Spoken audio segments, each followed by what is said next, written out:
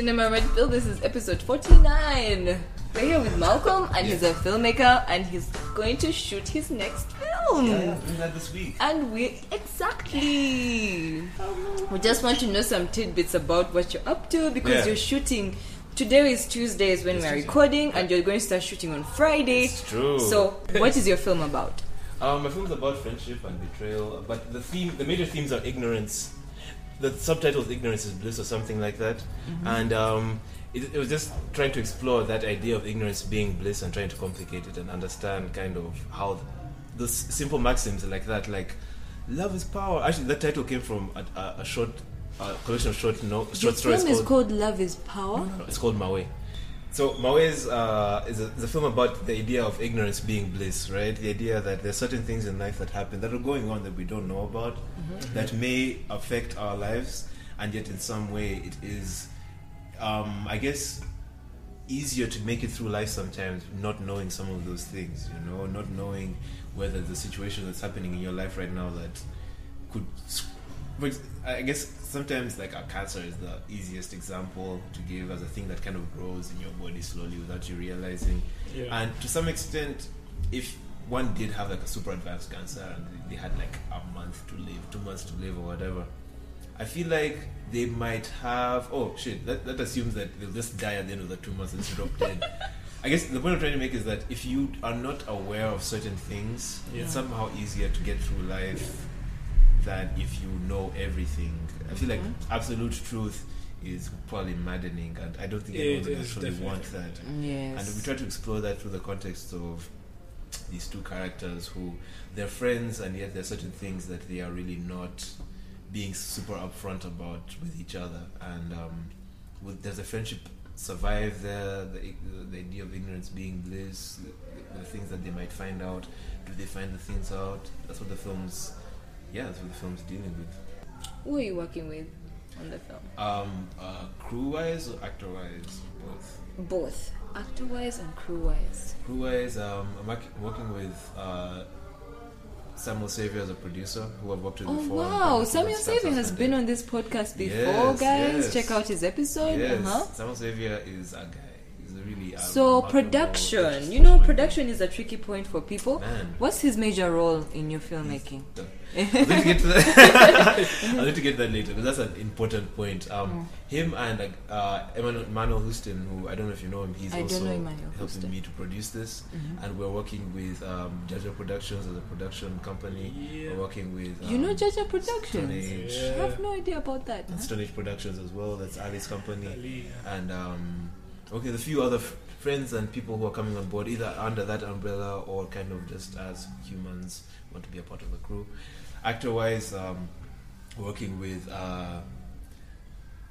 Diana Kahunde, who I worked with in Jethro by Jethro, and Esther Whitney, who I just found out today she refers herself as Esther Whitney, except as Esther Deception, because she's best known for having been in Deception. Capsule Deception. And for some reason the question of what's your surname just come on really all the time. I asked like 5 times before I got an answer.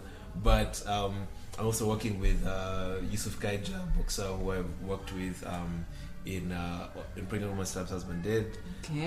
Felix Banda, who is we worked together in the past. Robert Bumba, who I haven't worked with personally, but I really enjoyed his work. I recently saw him in Aranziwa Alon's Break-In. And I'm very sure who you're talking about now. And Sarah Katumba, who is also, I'm working with her for the first time. And we've been rehearsing. We had a table read last week. We've come out to our second day of rehearsal today. And the whole story is dialogue. It went well. It went better than yesterday, which went better than the table reading, which means that shooting is going to be better. What language is your film? The dialogue is Rutoro, and it's a mix of Rutoro and Luganda, because the context is characters who are from outside of Kampala but live in Kampala, which I feel is an angle on characters that I personally haven't seen all that much of, especially when it comes to issues of language and even ethnicity, to be honest. The idea that Kampala and Uganda, Kampala and this area in general, is made up of so many people of these different ethnicities who all try to find a way to kind of mold themselves into almost a singular thing. Sometimes it's easier for some than for others.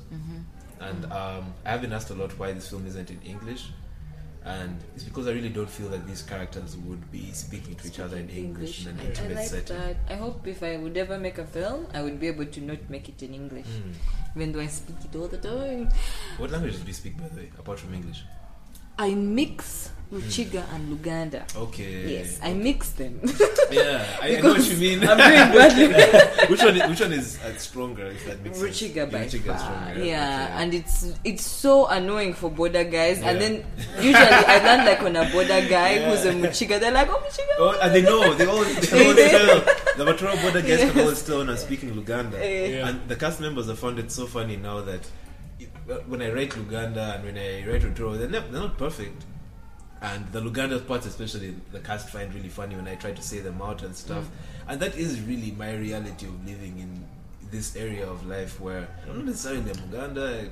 My home language is Rutoro, but I still kind of, it's not that I have to, but it makes life easier if I'm able to kind of, learn these things and integrate. And there are also places where when I do run into a border guy who's a Mutoro, there's a certain almost, I won't say relief that comes with it, but there's something about just speaking to someone else who speaks a language you're comfortable with. Yeah, there's a certain thing there.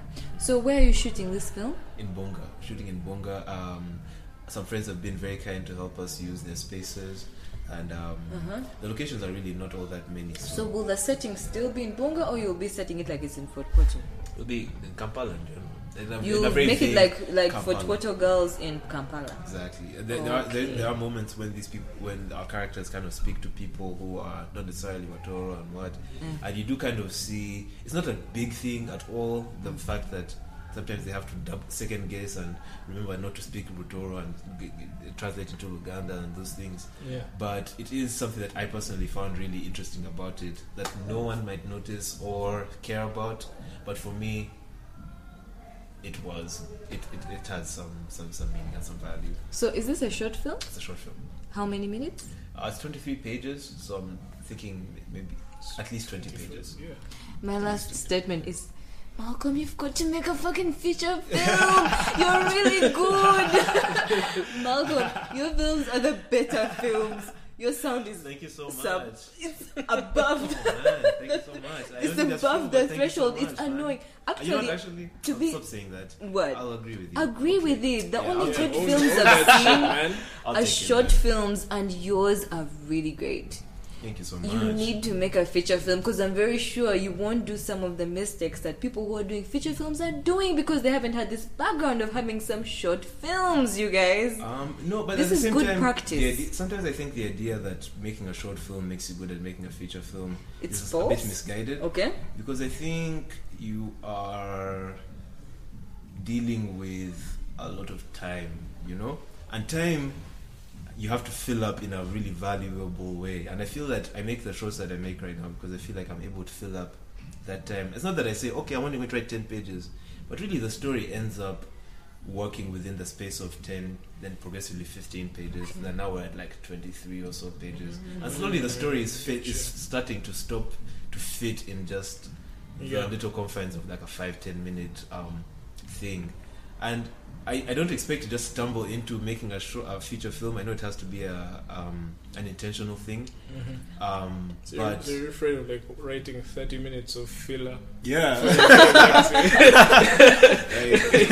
No one wants that, like, No one. I met this guy who I talk about this conversation all the time. He was a filmmaker who was spoken about very often and very widely. And when I met him, this rocked up to his office. I was like, "Hey man, I'm a filmmaker.